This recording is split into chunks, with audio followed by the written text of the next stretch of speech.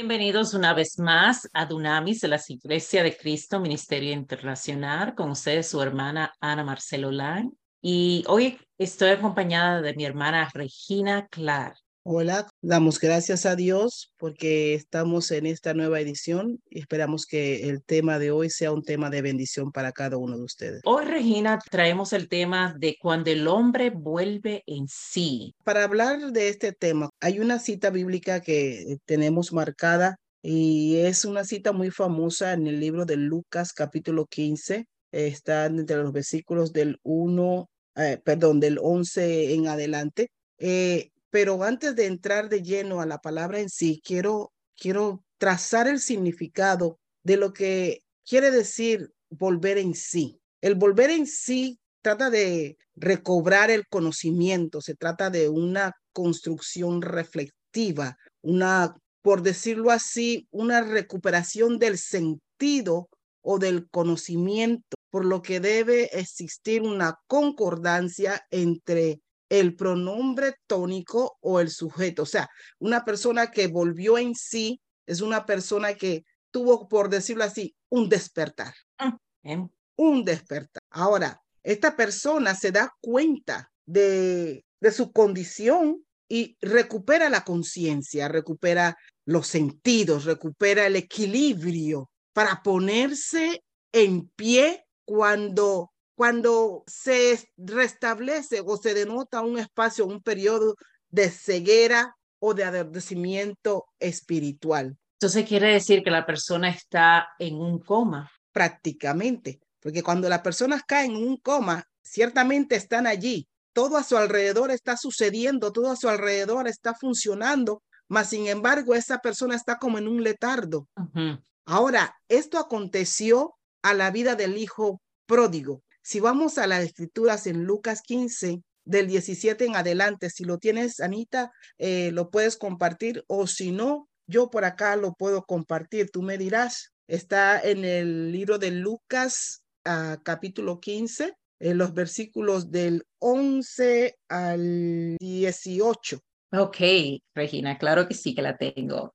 La parábola del hijo perdido, y eso está en Lucas 15, del 11 al 18, y nos dice, para ilustrar mejor esa enseñanza, Jesús le contó la siguiente historia. Un hombre tenía dos hijos. El hijo menor le dijo al padre, quiero la parte de mi herencia ahora, antes de que mueras. Entonces el padre accedió a dividir sus bienes entre dos hijos. Pocos días después, el hijo menor empacó sus pertenencias y se mudó a una tierra distante, donde derrochó todo su dinero en una vida desenfrenada. Al mismo tiempo que se le acabó el dinero, hubo una gran hambruna en todo el país y él comenzó a morirse de hambre. Convenció a un agricultor local de que lo contratara y el hombre le envió al campo para que diera de comer a sus cerdos.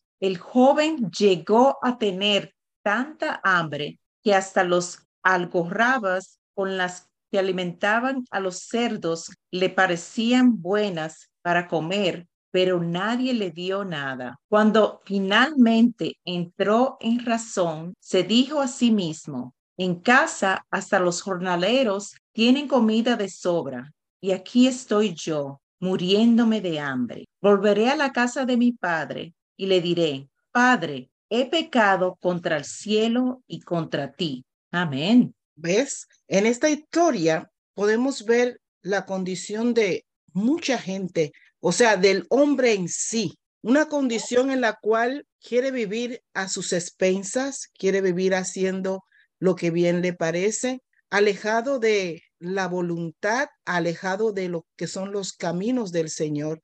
E incluso aún muchos de los que nos decimos ser cristianos, a veces pasamos por circunstancias como estas, que queremos vivir y hacer nuestra vida como bien nos parece. Y tomamos decisiones. Este joven tomó la decisión de irse de la casa, de la cobertura de su padre, para un lugar donde pues él pudiera vivir a sus anchas y hacer como bien le parece.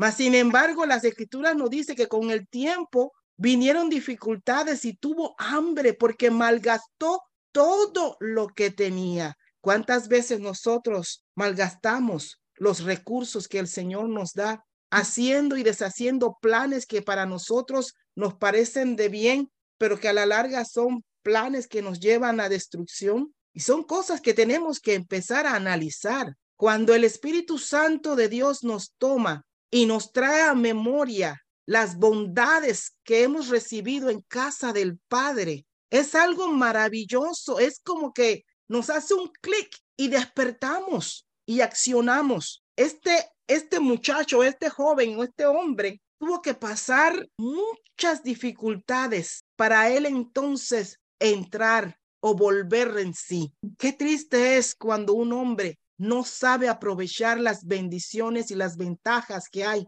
en la casa del Padre y tiene que esperar que las circunstancias de la vida lo lleve de un lado al otro para poder entrar o volver en sí. Así es, Regina. Algunas veces no sabe lo que tiene hasta que uno no se ve en crisis. Y vemos que él, no, mientras él estaba viviendo en la casa del padre, él no reconoció todo lo que tenía y le pidió al padre que le diera la herencia y se fue pensando que donde él se iba a ir, iba a estar mucho mejor que con el padre. Sí, sí, al principio estuvo mucho mejor. Dice la escritura que él se gastó todo lo que tenía, derrochó toda la herencia que el padre le había dado. Y a final de cuentas, hasta la comida del cerdo quería que le dieran y ni eso le daban. Imagínate estar en una condición en la cual hasta las comidas de los cerdos, tú querer anhelar por querer salirte de la cobertura de tu padre. Tenemos que entender que este proceso que este hijo tuvo tiene mucho que ver con lo que hace el Espíritu Santo en la vida de cada uno de nosotros. Porque mientras estamos alejados de Dios, andamos por el mundo sin salvación, andamos por el mundo sin rumbo, creyendo que estamos haciendo lo que realmente place a nuestra vida, mas sin embargo no conocemos que hay un camino más excelente y tiene que tratar con nosotros en nuestra vida el Espíritu Santo de Dios. Tiene que hacer ese clic, tiene que tener ese encuentro en el cual nosotros podemos abrir nuestro corazón para que Él pueda decir, wow, esto es lo que hay en casa. Amén, amén. Es como dice la palabra de Dios, Él es que alumbra nuestro entendimiento. Si el Espíritu Santo no alumbra el entendimiento, Él verdaderamente no había despertado y Él estableció conciencia. Mientras tanto, Él no tenía ninguna conciencia. Todo lo que le estaba pasando, Él no tenía ninguna conciencia de lo que estaba. Él eligió lo que hacía hasta que el Espíritu Santo le dio luz a su entendimiento. Y ahí fue que él pudo reconocer todo lo que él tenía en la casa de su padre. Así es, porque Él lo dijo alto y claro. En la casa de mi padre, aún los jornaleros tienen comida, aún los jornaleros tienen los vestidos, tienen el refugio, tienen el abrigo, el amparo del Padre. Y Él reconoció de que había pecado y dijo, diré a mi Padre, he pecado contra ti y contra el cielo. O sea, vino en sí. Él adquirió conciencia, el equilibrio de su vida llegó en el momento en que pudo reconocer de que en la casa del Padre, allí en este lugar, podía encontrar. Hay un ejemplo también, y me trae, para no extendernos tanto, me trae a colación en esta hora, cuando Pablo, un acérrimo perseguidor de la iglesia, este hombre, óyeme, ¿cómo perseguía la iglesia? Porque para él, eso era lo correcto, eso era lo bueno, eso era lo que él como saduceo, pues como fariseo, era lo normal, lo que el celo de él le indicaba que tenía que hacer. Mas, sin embargo, cuando le extendieron todas esas cartas camino a Damasco, dice que allí tuvo un encuentro con aquel que tuvo que tumbarlo del caballo para volverlo en sí, para que entendiera que no puede dar cosas contra el aguijón, porque dura cosa le es. ¿Cuántas veces, ya sea la circunstancia que estés pasando, el Espíritu Santo, porque es Él que nos lleva a tal extremo de entender, de reconocer, de traer a nuestras vidas arrepentimiento, de hacer el cambio, del giro, de volvernos en sí, para que podamos mirar al autor y dador de la vida. Yo he estado en esas condiciones mientras estaba leyendo lo del hijo pródigo. Me puse a pensar, porque algunas veces sí nos pasa y la ceguera es tan, pero tan profunda, Regina, de que tú estás bien y tú le puedes llegar a discutir a cualquiera en que tú estás bien y tratar de convencer a la persona de que tú estás bien. Y me ha pasado en circunstancias que yo le digo a la persona, yo estoy bien, en si la que está bien, mal es la persona, la otra persona. Los otros días estaba hablando con una amiga mía y yo le estaba hablando sobre algo que yo estaba completamente en contra. Sí, yo le decía a ella, no, porque eso no debe de ser así, por esto y esto, y le di todas mis razones de por qué la situación no debía ser así. Y el día de hoy, mi mente cambió completamente y yo no te puedo decir qué pasó para que cambiara completamente. Es como que me quitaron la tela de los ojos para poder ver. Tú ves ese estupor que habla la Biblia que le da a la gente para que no puedan oír. Para no volver así, quiere decir entonces que uno estaba ciego o que uno estaba sordo. Tú no veías verdaderamente la situación de lo que estaba pasando. Hoy en día, yo veo la situación y yo te digo completamente diferente. Por eso yo te estaba diciendo antes de entrar al podcast que yo verdaderamente me tocó bastante este tema porque después de haberlo revisado, yo dije, wow, increíble que hasta en el día de hoy uno pueda estar en esas condiciones. Y no será, yo digo, cuántas cosas sufrimos que estamos todavía ciegos, porque son multitudes de cosas que vamos a tener que estamos ciegos. La cosa es que hay que pedirle al Padre verdaderamente, al Espíritu Santo, que nos quite la ceguera, que lo que podemos discutir, como el hijo pródigo pensaba que él estaba en todo su derecho de coger esa herencia, algunas veces podemos estar en pensamos que estamos en nuestro propio derecho de cualquier situación que tengamos, de decir sí, es así porque es así, y verdaderamente no es así. Y es obra del Espíritu Santo quitarnos la ceguera y pedirle al Espíritu Santo, Señor, si yo no estoy correcta en mi ceguera de vivir en la carne, de vivir como ser humano, ábreme en sí el conocimiento para poder entender. Y el Señor así lo hace. Nosotros le pedimos. Mira que la Biblia dice, el que te falte de sabiduría, pídala. Amén. Que Él es amplio en darla a todo aquel que la solicite. Y muchas veces estamos en esa condición de que en nuestros propios pensamientos pensamos de que sí, ciertamente, hey, yo me la sé toda. Yo lo tengo esto comprado. Esto yo puedo coger por aquí, hago por acá, y 2 más 2 son 4. Porque decimos que el orden del factor no altera el producto. Pero tenemos que entender algo, que los caminos del Señor no son nuestros caminos, ni sus pensamientos son nuestros pensamientos. Tenemos que humillarnos bajo la poderosa mano de Dios para que Él pueda llevar nuestros pies por sendas de justicia y de verdad. Porque de otra manera vamos a estar como el pueblo de Israel. ¿Sabes, Anita? Cuando reflexionen el pueblo de Israel en el libro de Jeremías, este profeta que le dicen el profeta llorón, wow, este pueblo de Israel se parece al pueblo del Señor en estos días. Los hombres caminamos prácticamente como estuvo caminando el pueblo de Israel, porque vemos la poderosa mano de Dios actuando a nuestro favor, así como actuó como el pueblo de Israel. Vemos el Señor haciendo milagros y proezas por la vida de cada uno de nosotros. Al pueblo de Israel lo llevó de día columna de nube y de noche columna de fuego.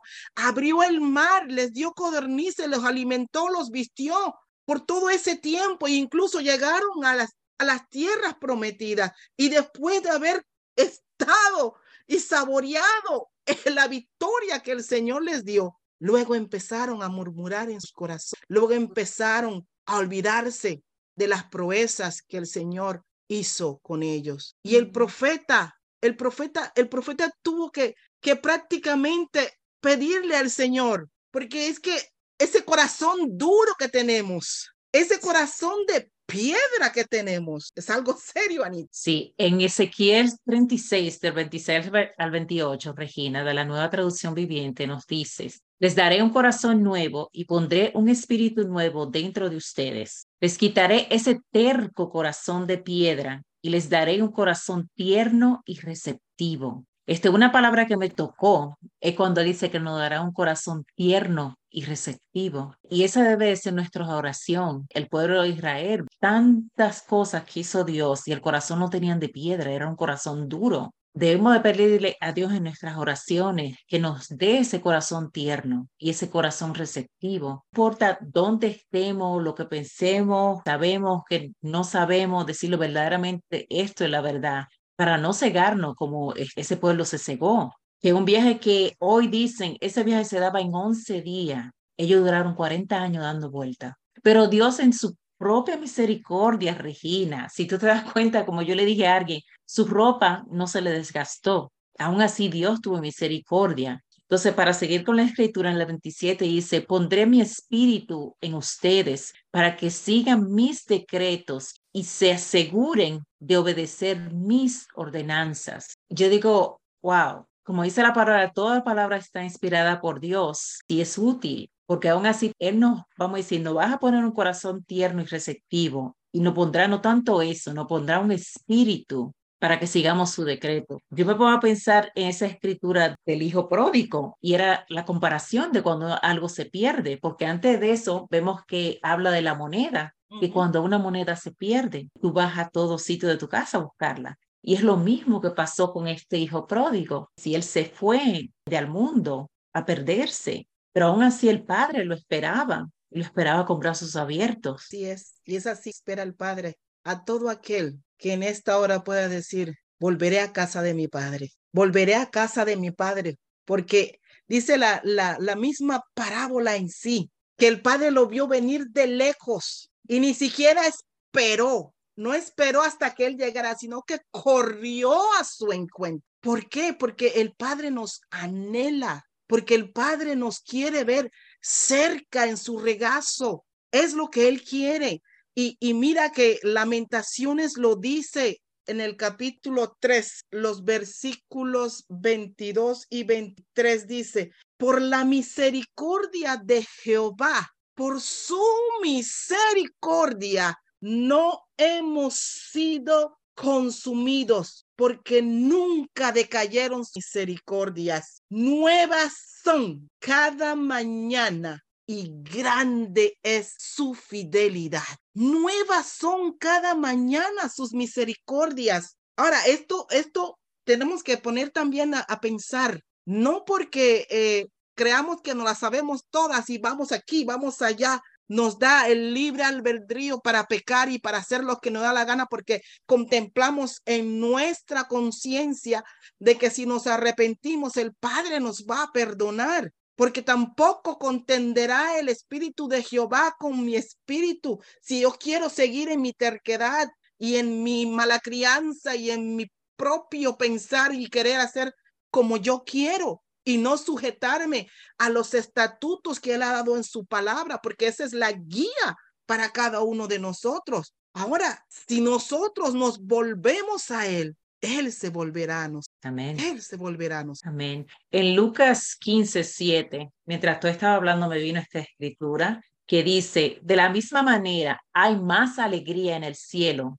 por un pecador perdido que se arrepiente y regresa a Dios, que por 99 justos que no se extraviaron. Vemos la vida del Hijo en esta escritura. Él se arrepintió y él regresó a su padre y fue uno. Lo dice otra vez la escritura, dice, de la misma manera, hay más alegría en el cielo por un pecador perdido que se arrepiente y regresa a Dios, que por 99 justos que no se extraviaron. Hay más alegría y vemos, eso fue lo que pasó entre los dos hermanos. El padre se alegró por ese solo que se arrepintió y se volvió. El otro ya estaba en la casa, pero vemos qué pasó con el otro hermano. El señor de amargura, al ver que su hermano recibieron con fiesta y en vez de alegrarse porque su hermano había vuelto a casa, él no se alegró, se Dijo, llenó de altivez. ¿por qué a mi hermano? Si yo estoy aquí sirviéndole y este que se fue y despilfarró, a este lo reciben, como decimos en mi país, con bombos y platillos, y yo que estoy aquí trabajando, a mí no me celebran. Pero ahí que vemos el volver en sí. Él no volvió en sí el hermano. Pues fíjate, Anita, hay una escritura en el libro de Daniel que habla del rey Nabucodonosor, Fíjate que este hombre, tú me dirás, pues quizás que tiene que ver en relevancia con el volver en sí. Este hombre tuvo que pasar por experiencias difíciles en su vida. Hubo un decreto de parte de Dios por la altivez de su corazón, por la arrogancia que había en él, porque el Señor lo había bendecido. No había ningún otro reino con tanto esplendor como Babilonia. Y ese rey se llenaba de orgullo y decía, oh, pero mira, es todo esto que yo he creado, todo esto que yo he hecho. Pero vino el juicio de Dios porque no reconoció, no pudo volver en sí y reconocer que todo cuanto tenía se lo debía al Creador y dador de vida. Y allí estuvo 7 años como comiendo como animal, entre ellos bañándose con el rocío, comiendo del pasto. Y hasta que no se cumplió ese decreto que el Dios Todopoderoso había dado, este hombre así permaneció. Mas llegó el día en que se levantó y dijo, wow, tengo que reconocer que todo cuanto tengo, todo cuanto he hecho, es gracias a la bondad, el amor y la misericordia de Dios. Y si Amén. hacemos una comparación, Anita, fue lo que le pasó a Luzbel, que primero fue creado, ciertamente, como querubín protector, mas cuando fue arrojado, porque él se paseaba en el Monte Santo, cuando fue arrojado, ya hasta el nombre le cambió, porque ahora fue Lucifer y fue expulsado hasta el Seol. Mas nosotros tenemos una ventaja, Anita, que la sangre del Cordero fue derramada por cada uno de nosotros. Amén. Y si nosotros podemos volver en sí, pidiéndole al Señor que haga algo en nuestras vidas, porque ciertamente cuando nos encontramos en esos momentos en que vemos que ya las cosas están fuera de control, que está en caos, que ya no puedo más, que ya no sé a dónde ir, no sé a dónde correr, no sé qué hacer. Si nos ponemos en manos del Señor y examinamos nuestro corazón, le pedimos al Espíritu Santo, examíname y mira si hay en mí camino de perversidad y vuélveme a la senda, escudriñame y vuélveme. Yo diría que esa debe de ser nuestra oración, Regina. No esperar hasta que tengamos la soga en el cuello, como dicen, para volver en sí, sino que sea nuestra meditación diaria, pedirle a Dios si hay algo en nuestro corazón que nos ponga nuestro pecado y que podamos reconocer nuestro pecado y ver la luz y que nos quite los oídos de estupor, quite la ceguera. Creo que es más fácil volver en sí cuando fracasamos que cuando el orgullo nos envuelve. Es mucho más fácil para una persona que fracasa volver en sí que cuando una persona se vuelve orgullosa. Tú estás hablando de Lucifer, el orgullo. Es bien difícil cuando una persona, para volver en sí cuando es orgulloso. Y vemos a Rey Nabucodonosor, que fue por soberanía de Dios, volvemos otra vez de nuevo, que él volvió en sí. Y debemos de tener ese corazón de no esperar que nos estemos ahogando para venir a pedirle al Padre, que sea nuestra oración diaria, de que Él sea el Espíritu Santo escudriñando nuestros corazones y nuestras mentes para que volvamos en sí. Así es, tenemos que tener eso en cuenta. Pero también, Anita, a veces el Señor tiene que pasarnos por fuego Amén. para poder refinarnos. A veces el Señor tiene que permitir cosas en nuestras vidas para que nosotros podamos volver en sí, para que podamos ver la balanza y podamos decir, ciertamente, en casa de mi Padre, ciertamente, bajo la guianza y la cobertura de mi Padre, allí estuve mejor. Esta reflexión que hemos transmitido en el día de hoy es para que hagas un balance en tu vida. Pon a sopesar las cosas que hay cuando puedes vivir agarrado del Señor y las cosas que hay cuando te sueltas de ella. Ahí estaban los discípulos en la barca cuando empezaron las tempestades y muchos estaban asustados, mas cuando lo vieron venir, cuando lo vieron acercarse, cuando se dieron cuenta que era Él quien venía a su encuentro, pudieron descansar porque sabían ya que el Maestro tenía el poder y el dominio y el control para poner en paz todo cuanto estuviese a su alrededor. No esperes como decía Anita, que las circunstancias golpeen tu barca. No seas como aquel hijo pródigo que queriendo buscar su propia vida, la perdió. Porque aquel dice las Escrituras, que busca su propia vida, la perderá. Mas aquel que vaya en pos de Cristo, la hallará. Así que dejo esta reflexión en tus manos para que el Espíritu Santo te haga volver en sí y puedas decir, heme aquí. Amén. Esto es todo por hoy y nos vemos la próxima en Dunamis. Hasta luego. Hasta luego, bendiciones.